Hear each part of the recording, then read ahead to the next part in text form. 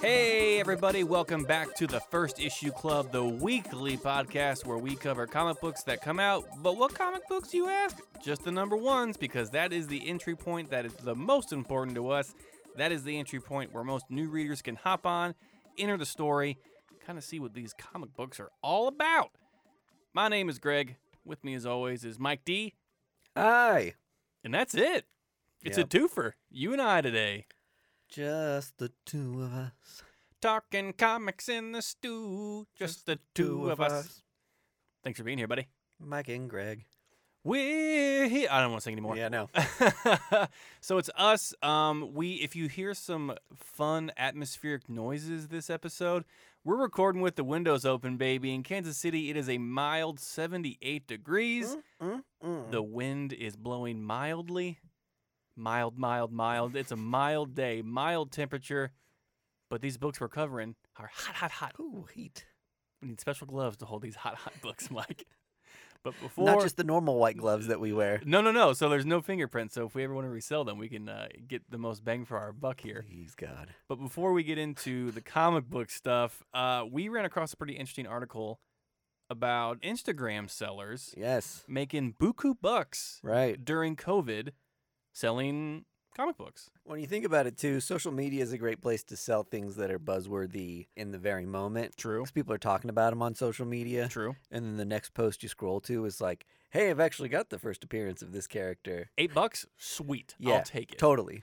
So I've done auctions on Facebook. You've held auctions? No, I've participated in Okay. auctions on Facebook. And that seemed kind of easier than I thought. Yeah. Instagram, you said you've seen this before. I have. It seems impossible to do on Instagram. How is it successful on Instagram? To be a successful seller, you have to be like a genuine member of the community, right? Sure. You've got to get a good following of people who know that you're not just some random person, you're posting stuff all the time. And comic book fans, we're known for sniffing out bullshit. Yeah, totally. We know when you're trying to sell maybe a hot issue for more than it's worth because you heard through the grapevine it's more expensive. So Right. I agree with you on that. Reputation is key for this. Totally. But kind of seems like if you're the first person to comment sold, that's kind of like the thing for most of them. Otherwise, in these auction style things, you see the previous high bid and you say, okay, I'm offering $320. Normal auction stuff. Is this interesting to anybody? We're going to go into a deep dive of what an auction is. Yeah, so right. now when you have something you want to sell, People bid more. capitalism finds a way. Certainly. And in moments of tragedy, such as a pandemic, such as COVID spreading throughout the world, there were still ways to buy comics. Of course. And there always will be. And it's weird. It's just weird seeing it on Instagram, where it's a photo dump app. Yes. It's content and sales. Yeah. Which, are we headed down a very scary road for Instagram? Probably. Probably. Is this the death spiral of Instagram? I mean, now? it's almost all ads now. Yeah. How often are you on Instagram? I check it every day. Check it every day. Yeah. More and more, I'm just going through stories. Stories are hot. That's where the hotness. So I'm not even really using it for like the normal feed stuff anymore because it is so much just like ads. And especially, this is my thing too. If you follow a lot of comic book people, it's like, oh, here's my key issue. And it's like, yep, I know what that cover looks like. And now I know Comic Fan 358 owns it. I just don't get a lot from scrolling through and looking at people's pictures of their comic books. I don't either. But that's a lot of comic book Instagram. Unless it's like something like you're showing off your giant collection or like some cool like shit or whatever. Like, I don't want to see your individual comics that you have. Right. Keep that shit off of my Instagram. Mm-hmm. I want to see thirst traps and I want to see puppy dogs. That's really all I want to see on Instagram. One of the fun things they do with posting individual covers you have, though, is say, someone will like hashtag challenge you. Do not step to me with that Instagram challenge. I will never bring this fire your way. But people will get like really specific things, like comic book twins, and you'll have to like find a cover of something that involves twins and like post it. Oh my God. It's like God knows you've got like thousands of comics on standby, right? That like maybe something pops into your head that you're just like, okay, I do have something. I guess that's good to like make you go back in your collection and look through stuff. Yeah. Because once I bag and board my shit, right, it's done. Mm-hmm. I never want to see it again. Yeah. I see weak trending ones where people are like, it's Spider-Man Saturday Challenge. And it's like, yeah, anybody can find a fucking Spider-Man issue. Any fucking casual can find a Spider-Man at the grocery store. Uh-huh. He's an easy twin one, though, because his clone. Oh. You think they'll ever introduce the clone in the movies? No. You think that's too convoluted? Maybe in some sort of like Spider-Verse thing. Oh, that's a good call. But I don't think they would in MCU stuff. That would have to like build up for 5 years. Yeah, across so many movies for that to make sense, I think. You know what I mean? Yeah. Did Ben Reilly look like Peter Parker? Is that what the crux was? Like, he's a straight-up clone. Yeah. Okay. Yeah, that'd be hard to do. Mm-hmm. And kind of expensive. Unless Tom Holland has a twin that we don't know about. Yeah. And he's just getting super jacked and very good at He's just like the only guy in the entire movie playing himself twice. You get paid twice if you do like a clone thing? Like, I don't know. Do you think the girl from Orphan Black made like $1 million an episode? I was thinking of Michael Keaton in Multiplicity. Like, how much money did he like? I think we could put in another clone. I mean, we're good. I can cash these checks. Right. But yeah, for them to do like a Jackal storyline and then have it like pay off a movie or two later with a clone, no. Yeah. No way. I think you're right. I think if we're ever gonna see it, it's gonna be Spider-Verse. Yeah. Animated. Yep. So you heard it here first, folks. First Issue Club exclusive. There will not be a clone saga in the MCU. You can take that to the bank. They can barely do a symbiote saga, right? Oh my God. First of all, the MCU will try to do it. And they have to do it better than Spider-Man 3. Yeah. I know everyone at Who the Hell Is This For is going to yell at me, but Spider-Man 3 is not great. No, it isn't. That needs to happen over the course of 3 movies. Yeah, it can't be one. Right. Unless they introduce it in like one of the Avengers movies, like they do like a Secret Wars. Right. And then they can build off of that. But yeah, I think they missed their opportunity. I don't even care. Like, here's my situation. Even if it's not canonical with the comics at all, I could care less. Let's say Spider-Man is flying through Oscorp, fighting a bad guy, and accidentally gets thrown into a secret lab that has some goop in it. Yeah, that'd be the easiest way to do it. Fine. Yeah. But have that be like the one thing that happens at the end of the movie, and you're like, I know what that is. Uh-huh. And then the next movie, we can deal with the black suit. Yes. And then the third movie, you can introduce Venom. Yes. You can't do both. Do all 3 things in one movie. That's way too much. As we've proven in Sam Raimi's movies. You miss the emotional payoff of having and watching Venom and Flash Thompson come to fruition. Yeah. To have Peter Parker go through an identity crisis with the suit within a matter of 20 minutes was not good. But God, does he have some dance moves. Hell yeah.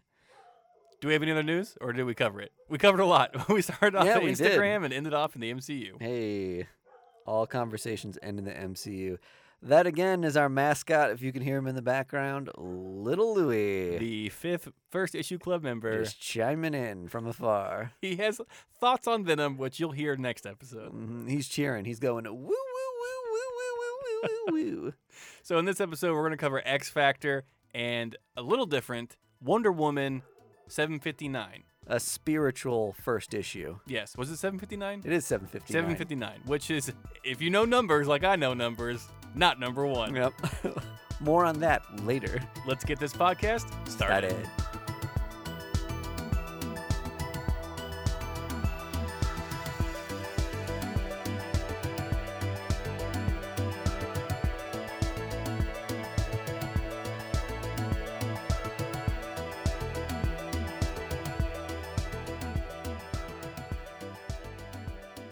Okay, so first up in the club, we're going to be covering X Factor, the new Marvel Hawks and Pox X-Men book coming out from the Hickman Phenom from I just saw on my timeline, it was over a year ago, though, that Hawks and Pox came out. That's crazy. So we've been dealing with the aftermath of that for about a year. I guess that makes sense because we're on book like 12, 10, 11, 12 of each of those series. Yeah. And they're monthly. Yep. And we're about to start our new event for X-Men, Ten of Swords. Yep. So I'm guaranteed they wanted to start this all sooner, but thanks to the pandemic, they got kind of set back a couple months. But yeah, it's been 1 year. Do you remember Jonathan Hickman saying he had like 3 or 4 years worth of stuff? Yes, I do. And at the time you were like, that's insane, so much stuff.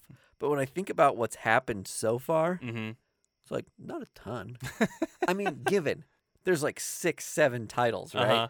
And so much is happening in each of them. Yep. But I feel like individual writers and artists are steering those ships, right? True. Whereas the main line that is like moving towards a bigger thing, it doesn't really feel like the hammer has dropped necessarily in the X-Men line yet. Would you say? Correct. Well, because everyone's still kind of getting along. Yeah, it's like we're building to a crescendo Uh-huh. of like, when are these political mismatches and issues going to come to a head? Or like, when is something going to happen with Franklin Richards? When is something going to happen that tears the team apart? I guess Ten of Swords, is probably the first. I honestly don't even think anything bad's going to... I think Ten of Swords, we're going to see all the X-Men kind of work together. Yeah. But by the end of it, you get kind of inklings of just like other factions wanting to spread away from Krakoa. Okay, sure. That's what I see happening. All right. But okay. But who knows? And we'll be covering it when it does come out, folks, so don't you worry. Oh, hell yeah. But this new book for X Factor from Leah Williams and David Baldeón. I hope I said that right. You had a little interesting last name, and my favorite thing to do is to try to say names right, but I typically say them wrong. So, Mike D., what is X Factor number 1 about? X Factor number 1 is a ragtag group of mutant detectives finding their way to each other to help solve those cases where we've got missing mutants and mutant deaths or supposed mutant deaths, so we can resurrect these people, right? One of the best things about Krakoa is that the island is taking, or Cerebro, I guess, is taking imprints of everyone's memory and personality, etc., so they can essentially be reborn on the island when they die. Yep. But if we don't have proof that they're dead, we can't just go willy-nilly remaking people because someone went on a bender for a week. Right.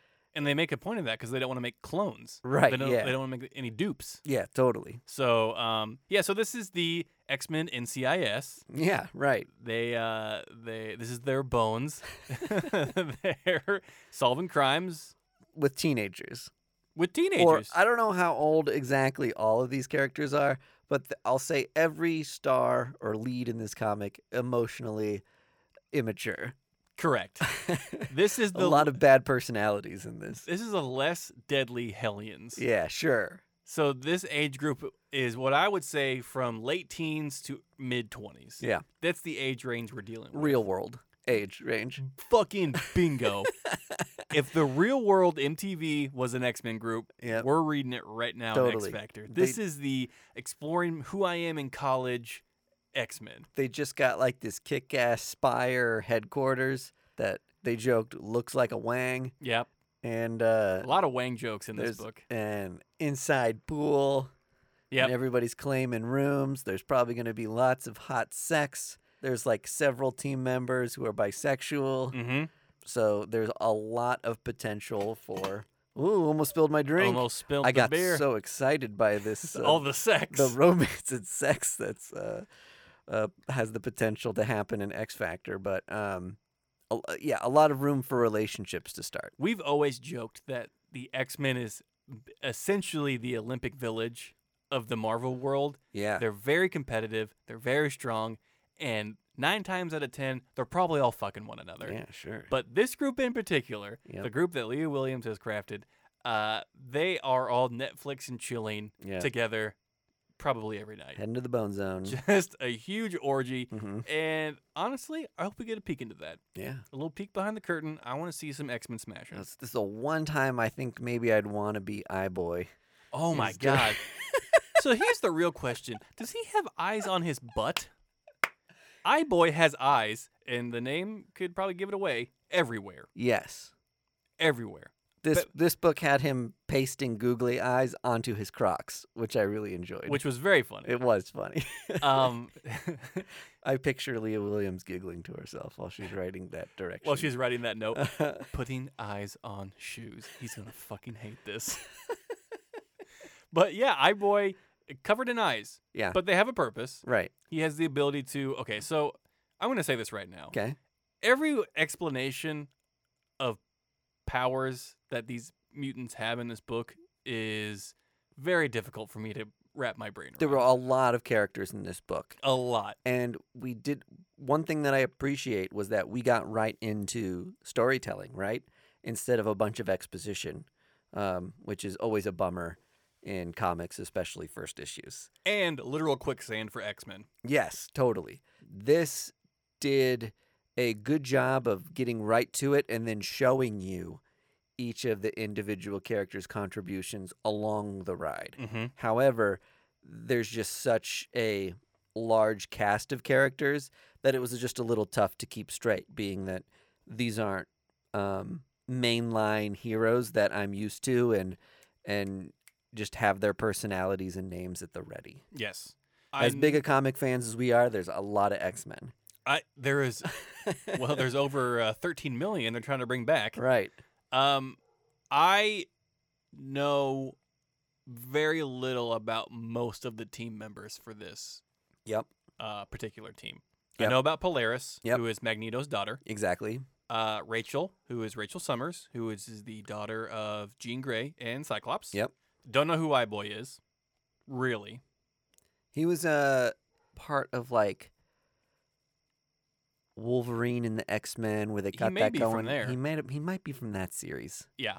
My was he in brain Next Gen? crosses over a lot of those things. Maybe it was Next Gen. I don't know. There's a weird part of X-Men where I'm just kind of like, It's the thing is I've read so much of it up to this point that it's all just blurred together in my head. Right. You would think like if you looked through my collection, you would be like, this guy's an encyclopedia on X-Men. But instead, it all turns to mush in my head. Yeah. I have no idea what timeline I'm in. I'll say to all you wonderful creators that as I'm reading it and when I'm in the moment, it's thrilling, and that's why I buy your comic books. Yes, and we'll continue to buy them. Exactly right. But in about in 10 retrospect, minutes, I have no clue what happened. I have forgotten everything. Every minute detail you labored over, gone. Yep. But I love you anyway. Yeah, you're so good. Draken? Draken, I had no previous knowledge of. Is he a clone of Wolverine? Is he like a Wolverine thing? Oh, God, I don't know. He had a kind of pheromone power. Am I thinking of the right guy? Yeah, you are. And he could just like make anyone kind of get the vibes for him. Yeah. Or amplify that. Right. Which he doesn't need that because he has abs for days, and that'll do exactly right. what you need to do. Ooh la la. Yeah. I think he has little spiky things come out of his knuckles, just like Wolverine. If I'm wrong, get at me on Twitter. You know where to find me. Please correct me. North Star, which I believe is an Alpha Flight member. Is that correct? I don't know, man. He's French, and he's from Canada. Yes, So eventually he was in Alpha Flight one time or another. I'm sure he was then. And that makes sense. And he has a twin sister who he knows nothing about. Everyone keeps asking him, do you know the whereabouts of your sister? Would she be at a bar? No, she would never be at a bar. Well, she was at this bar. Yeah. So he is of zero help. He had a really bad attitude during this comic. They did not do a lot to make him endearing. No. Which given I have a twin sister. Uh-huh. And if she went missing, I'd be a lunatic too. Mm-hmm. But I don't know that I would go after people hard like he does. He was very focused, we'll Yeah. say that, and had little time for incompetence. Right. So, as a twin, I feel like, and as a brother, I'm a brother too, I feel like that would just set me off edge. Yeah. You know what I mean? I'm just like, God damn it, I'm surrounded by morons. Where Yep. the fuck is my sibling? Mm-hmm. So I can see where this character is coming from, but he did himself no favors by starting off so hot. Yes. Like, he came in cranked up to 11. Here's what I understand.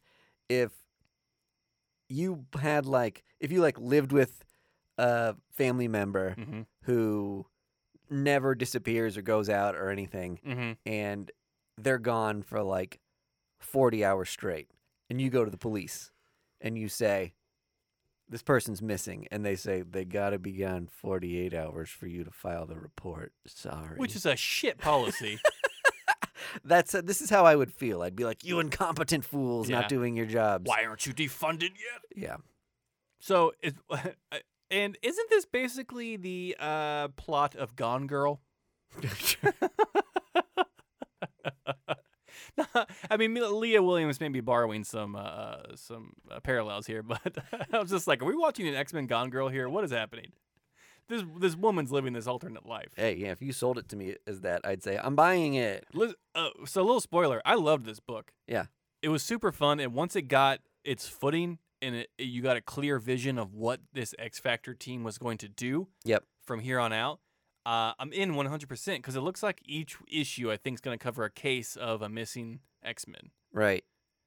Can I tell you what I really enjoyed about it? Go for it. Was that we actually spent some time with the 5.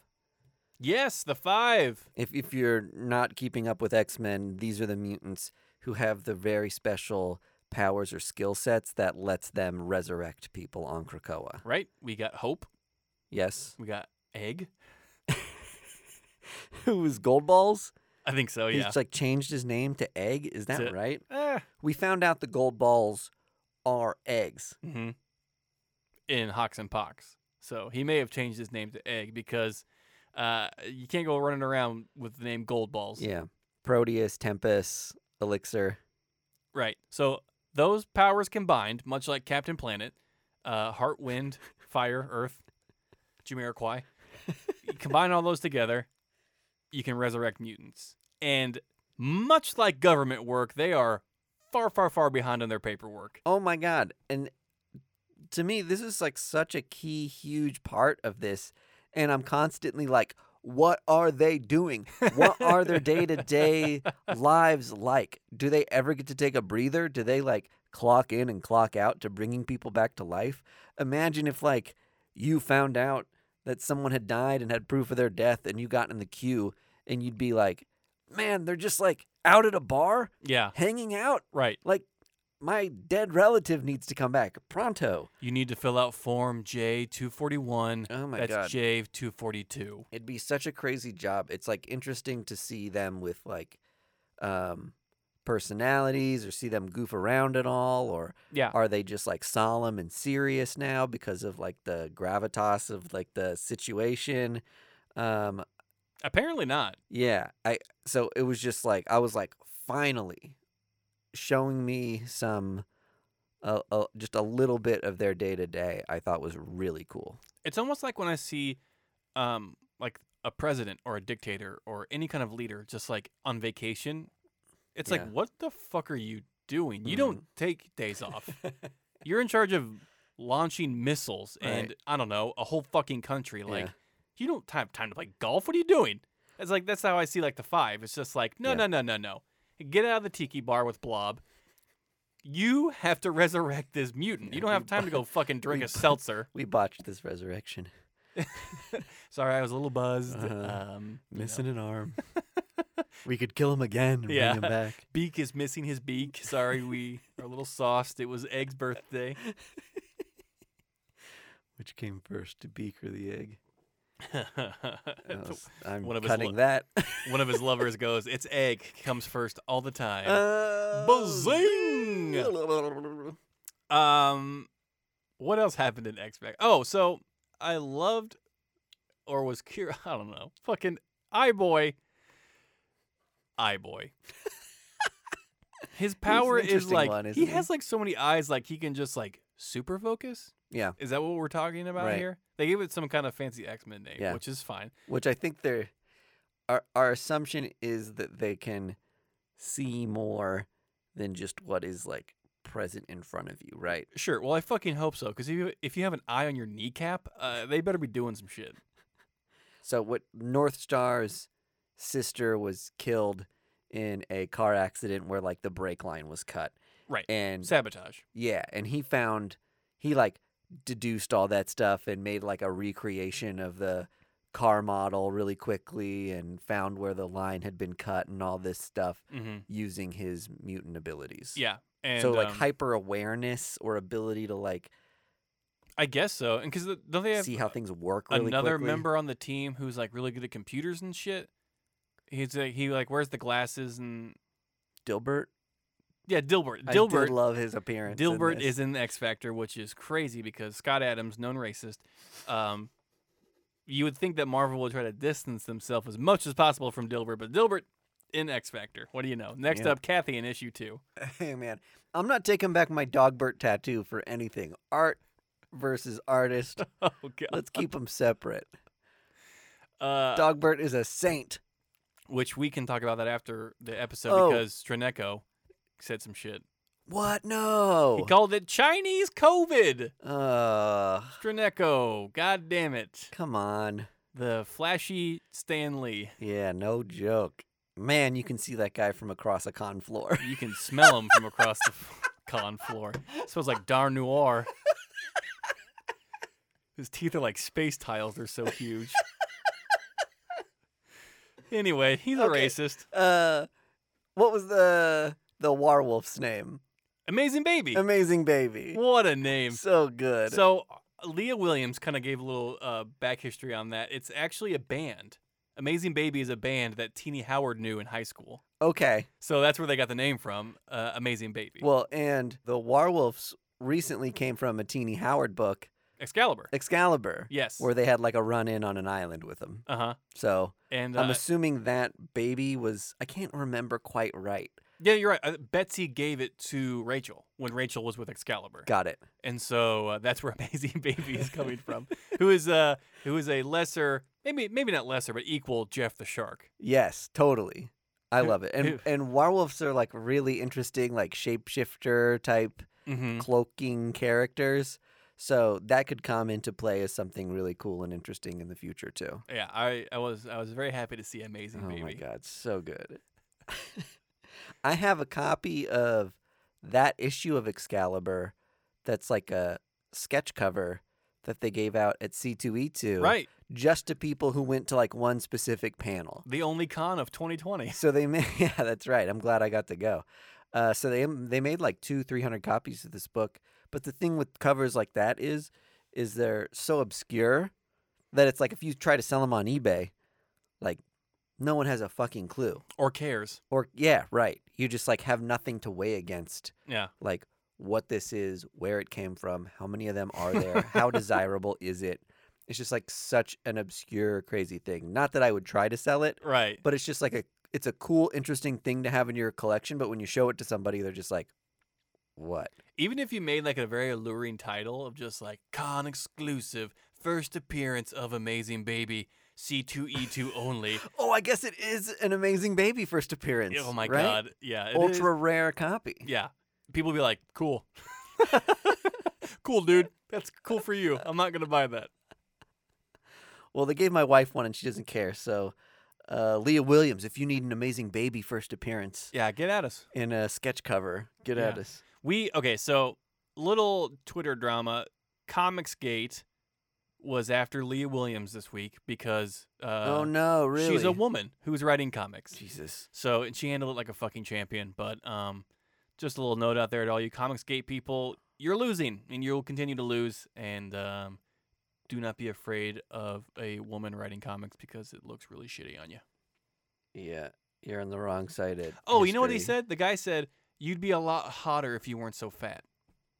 The fuck? Wasn't even critiquing her writing, just being a fucking shithead and thinking his opinion needs to be heard about a woman's physique, which it doesn't need to happen at all. 0%.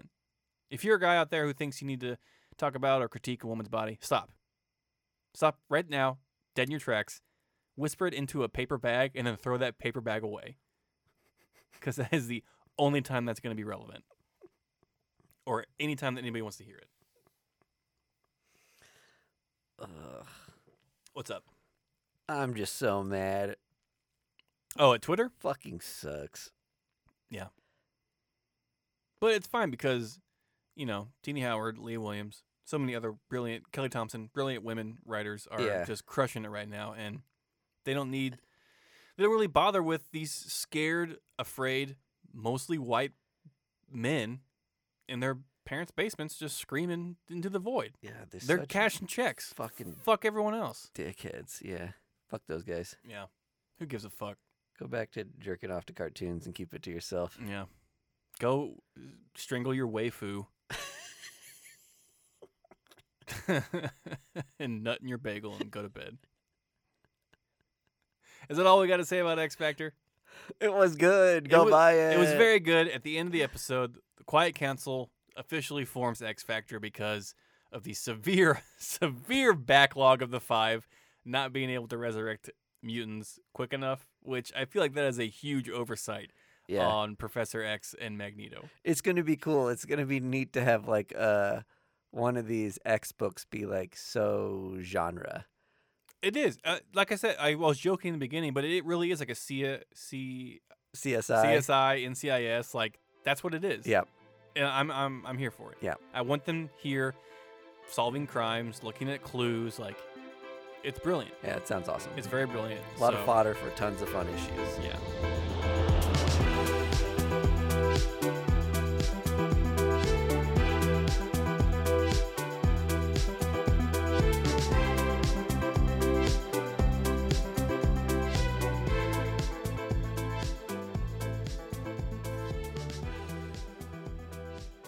Now we're gonna cover Wonder Woman 759. It's not a number 1, but it's kind of a number 1. It is, isn't it? Should we start our conversation with that? We should. Yes. Were Wonder Woman 759 on a publisher called Marvel Comics, it would certainly have been a number 1. Yes. Hands down. No questions asked. Put all the money in your savings account on this bet. A Marvel book going past 45 is unheard of these days. They'll pop back up in that legacy numbering when they're about to hit like 800, 900, 1,000. Which is a cheap fucking move. Here's the annoying thing. The fact that you would pop back in for like a Spider-Man Legacy 800. Like, big deal. That's been an ongoing story for a long time. Sure. But. Don't give me, like, issue 50 of, like, volume 7 $10 issue with just, like, anthology shit in it that's, like, not telling one massive story. It's just, like, here's a bunch of spatterings of tiny stories. Yeah, clip show. Yeah, when it's actually, like, issue 784. And then hit me with another $10 book when it hits like actual 800. No, that's just double dipping. This is such an Inside Comics obscure conversation that only like hyper nerds would be like mad and complain about this stuff. They're just like banging their desks right now. They're like, I fucking agree. Thank you, Michael D. Somebody's finally voicing my opinions. God damn it. Well, I hope it was cathartic for you to hear it out loud.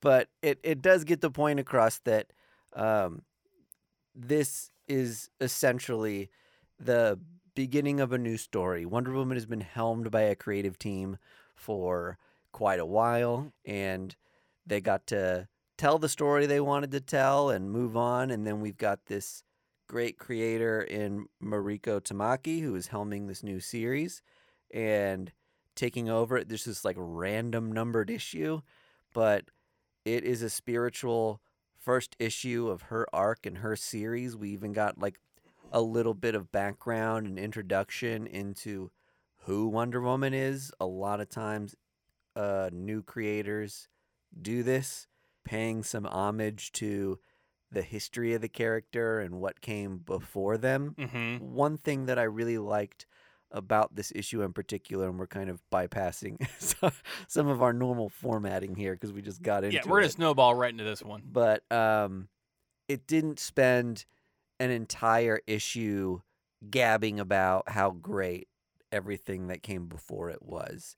It got it out in the handful of first pages, and then we also got to see the beginning of Mariko Tamaki's vision of Wonder Woman quickly in this book. Well, it's just like, it's what the comic book did, and it's what we're doing right now. If you're here listening to this show, you know who fucking Wonder Woman is. Yeah. You've seen the movies. Right. You've probably read a Wonder Woman comic. You get the gist of what Wonder Woman is. So this book didn't spend a lot of time trying to reinvent the wheel or reintroduce you to Wonder Woman. They give you the bare bones of who she is, where she came from, what she's all about. But, one really interesting thing that was woven into part of that was this question that kind of evolved throughout the conversation, which was like, what is a hero? Mm-hmm. Who decides what a hero is? Mm-hmm. Where do you draw the line between justice and vigilante justice? So my assumption is that's going to be a major theme for at least, at a minimum, the first arc with how heavy we hit that. Right. Well, and because we're introduced to a new old villain, Max Lord. Yes. Which is a common villain in the Wonder Woman mythos. Yep. He has the ability to control other people's minds. Right. With speech, I guess. Mm-hmm. He whatever he says, people typically just do, except for Wonder Woman for whatever reason. But so he was in prison. Now he's back. Yep. And I think he's the one who's going to be asking all the questions of what makes you a hero and why have you dubbed yourself a hero? Trying to make maybe Wonder Woman reconsider if she's a hero or not. I don't know how much he can judge Wonder Woman. And I think the ploy here is to maybe not make Wonder Woman doubt, but the public around her doubt. Because that's easier to manipulate than, I could try to convince Usain Bolt he's not the fastest man alive, but he's going to prove me wrong. Right. I can convince other people around Usain Bolt that he's not the fastest man alive easier than that. Yeah. So. Oh, interesting. Yeah. Little Usain Bolt pull, oh, everyone. Cool. Yeah, I watch sports. Yeah. Popular sports like track and field. Like track and field. You don't have a Usain Bolt poster in your room. Tell me you don't have a Usain Bolt. All the fatheads. Yeah.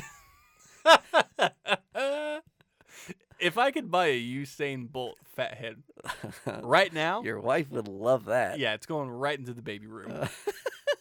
That's the theme for the baby room. Usain Bolt. Wake up to his glow-in-the-dark eyes every night. Yep. His eyes are the only thing that glow in the dark. Not him or his uniform. Just his piercing red eyes. And he's holding a canister of chicken McNuggets. A canister of chicken McNuggets? Is that a Usain Bolt thing? He eats nuggets before each race What? as fuel. Really? Yeah, that's like one of the little factoids I learned about him. Oh, odd. Yeah, he'll carbo load with nuggets of chicken. Okay, cool. To kind of gear up. All right, which maybe not right before the race, but the night before. Also, if you're hearing this, kids, chicken nuggets are not the food of champions normally. You don't have a bowl of chicken nuggets before work every morning? Oh, yeah, I want to be great at web design today. I'm coming for you, internet. 20 piece. A bowl of nuggets drizzled with barbecue sauce. Spoon them into your mouth. God, who told me recently they counted their 20 piece? Was it Budget King? He counted out his 20 piece? I feel like it was him that told me that he counted out a 20 piece and brought it back and was like, hey, there was only actually 19 nuggets in this. Oh, my God. As he has, chicken nugget crumbs around his mouth. Him and the woman who waited outside for the Egg McMuffin, who's a fake cop. They're a pair in the same line. He's making his own video, just counting out the nuggets on his phone. 1, 2, not looking good. McDonald's 3. Mm-hmm. Surely no one will eat all of these. I would hate to have that job at McDonald's of counting out 20 fucking nuggets. No. I would just grab a handful and go, good enough, and just throw them in. Oh, totally. As someone who worked at McDonald's, I can assure you that's what happens. Yeah. They stuff the thing and then close it. You guys gave out a bunch of fish fillets, right? As a prank. Didn't you and TJ work together? Yeah. And a bunch of our I other did friends. work with TJ. Did he get busted for taking fish fillets? I don't know. No one bought fish fillets. Someone got popped for eating. Oh, I think it was one of our friend John. Oh, okay. He was eating fish fillets on the job So gross. at McDonald's, Ugh. and they're just like, "Yeah, you're fired." Ugh. Which they're going to throw him away because the customer returned it. So anyway, little McDonald's drama from the early aughts, everyone. Why wouldn't you eat returned food? This may seem odd that we're talking about this instead of Wonder Woman, but the Wonder Woman book was pretty straightforward.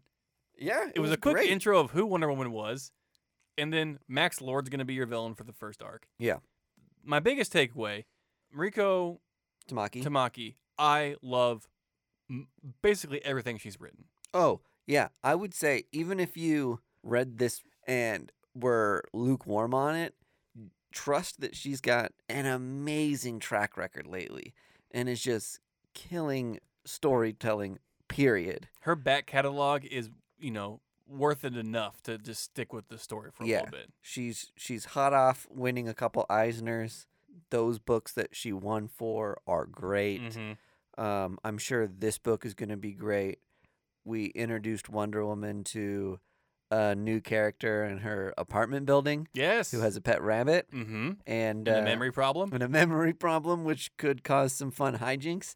I got the vibe that this was maybe a Jimmy Olsen type. Ooh. I've always said Wonder Woman needs a Jimmy Olsen. She had Dot. Yeah, right. She needs a new Dot. Yes, totally.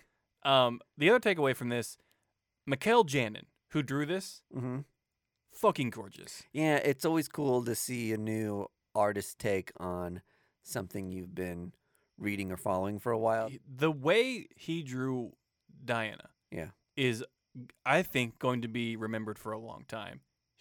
Wonder Woman has gone through many transformations through many different illustrators. Yeah. She's been very thin, very, booby, fit, bombastic in the 90s. This is a very strong Diana. Yeah. All of her limbs are very thick and muscular, and she is just like very toned and like built like an Amazon. Right. She's built like Cara Dune from The Mandalorian. Sure. She's thick with 2 C's, maybe even a third one in there. I don't know how many C's are in this thick, but she is like ready to fucking rock and roll in this thing. Yeah. I loved the scene at the IKEA. Oh my God, the fake IKEA that they go to. The fake IKEA that they go to, where a car whips by and almost hits somebody, and it's obvious something's amiss. And just the way they illustrated Diana being like, I don't think so, throwing her heels off and barefoot, like just trucking it across the parking lot. It just had that kind of power and strength to it. Right. She looked like a running back. She really did.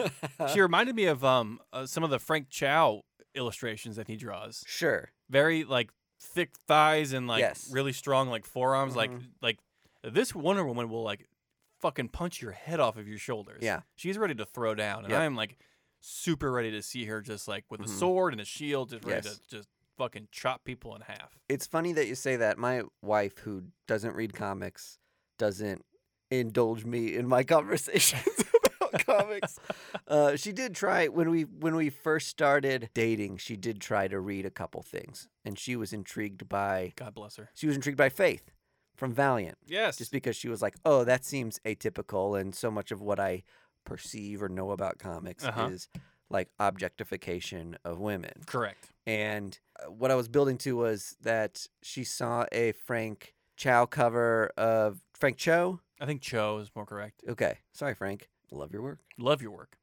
Of an X-Men book. I think X-Men Extinction. Yep. He did those. With Jean Grey on the cover. And my wife was like, wow, so cool to see them draw somebody that's like actually seems anatomically correct and shaped like a woman. And I was like, or a human. Yeah, right. Just like period, like something recognizable.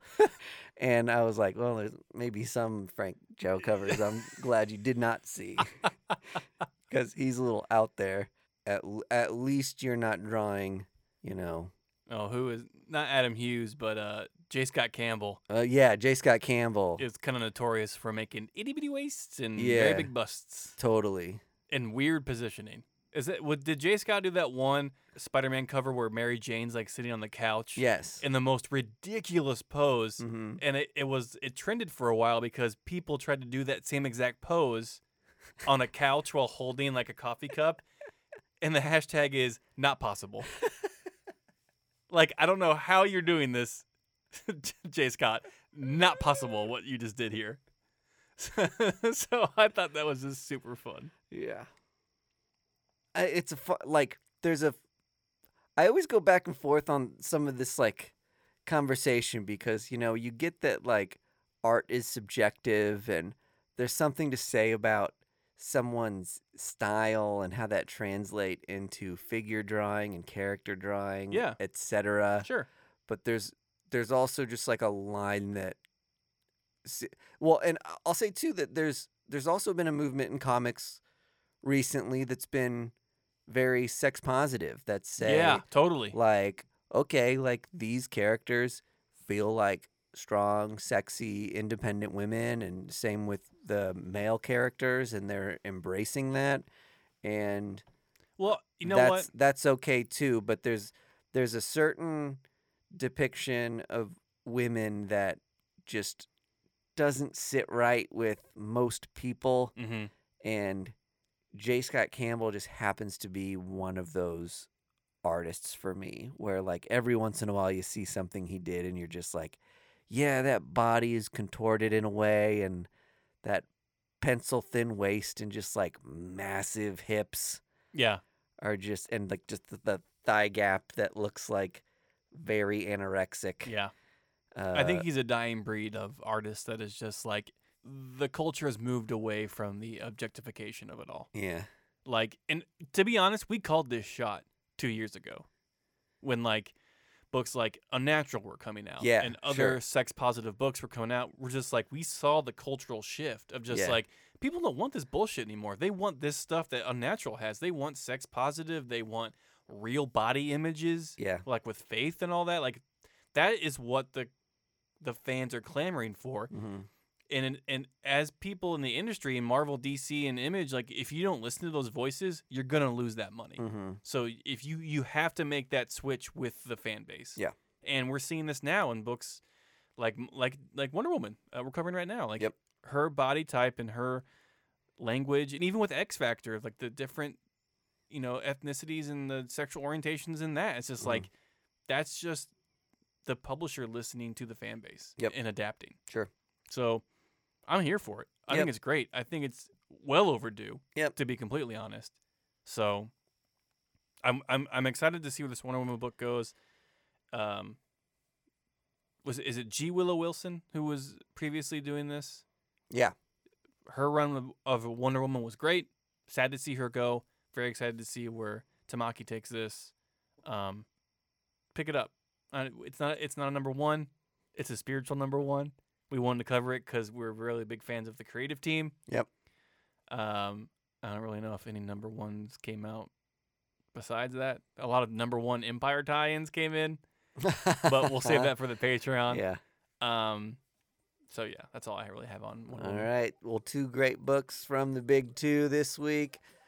We'll be back next week, as always, with more first issues and more accessibility in comics. Isn't that great? And more ums and uhs that you'll never hear because we're going to edit them out. That's exactly right. We're so polished. We're like a very good news show. Yes. Edit. Bye, everybody. Bye.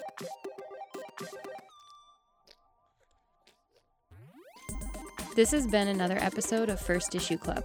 We are a proud member of the Fountain City Frequency family of podcasts. Our music is provided by Primary Color Music.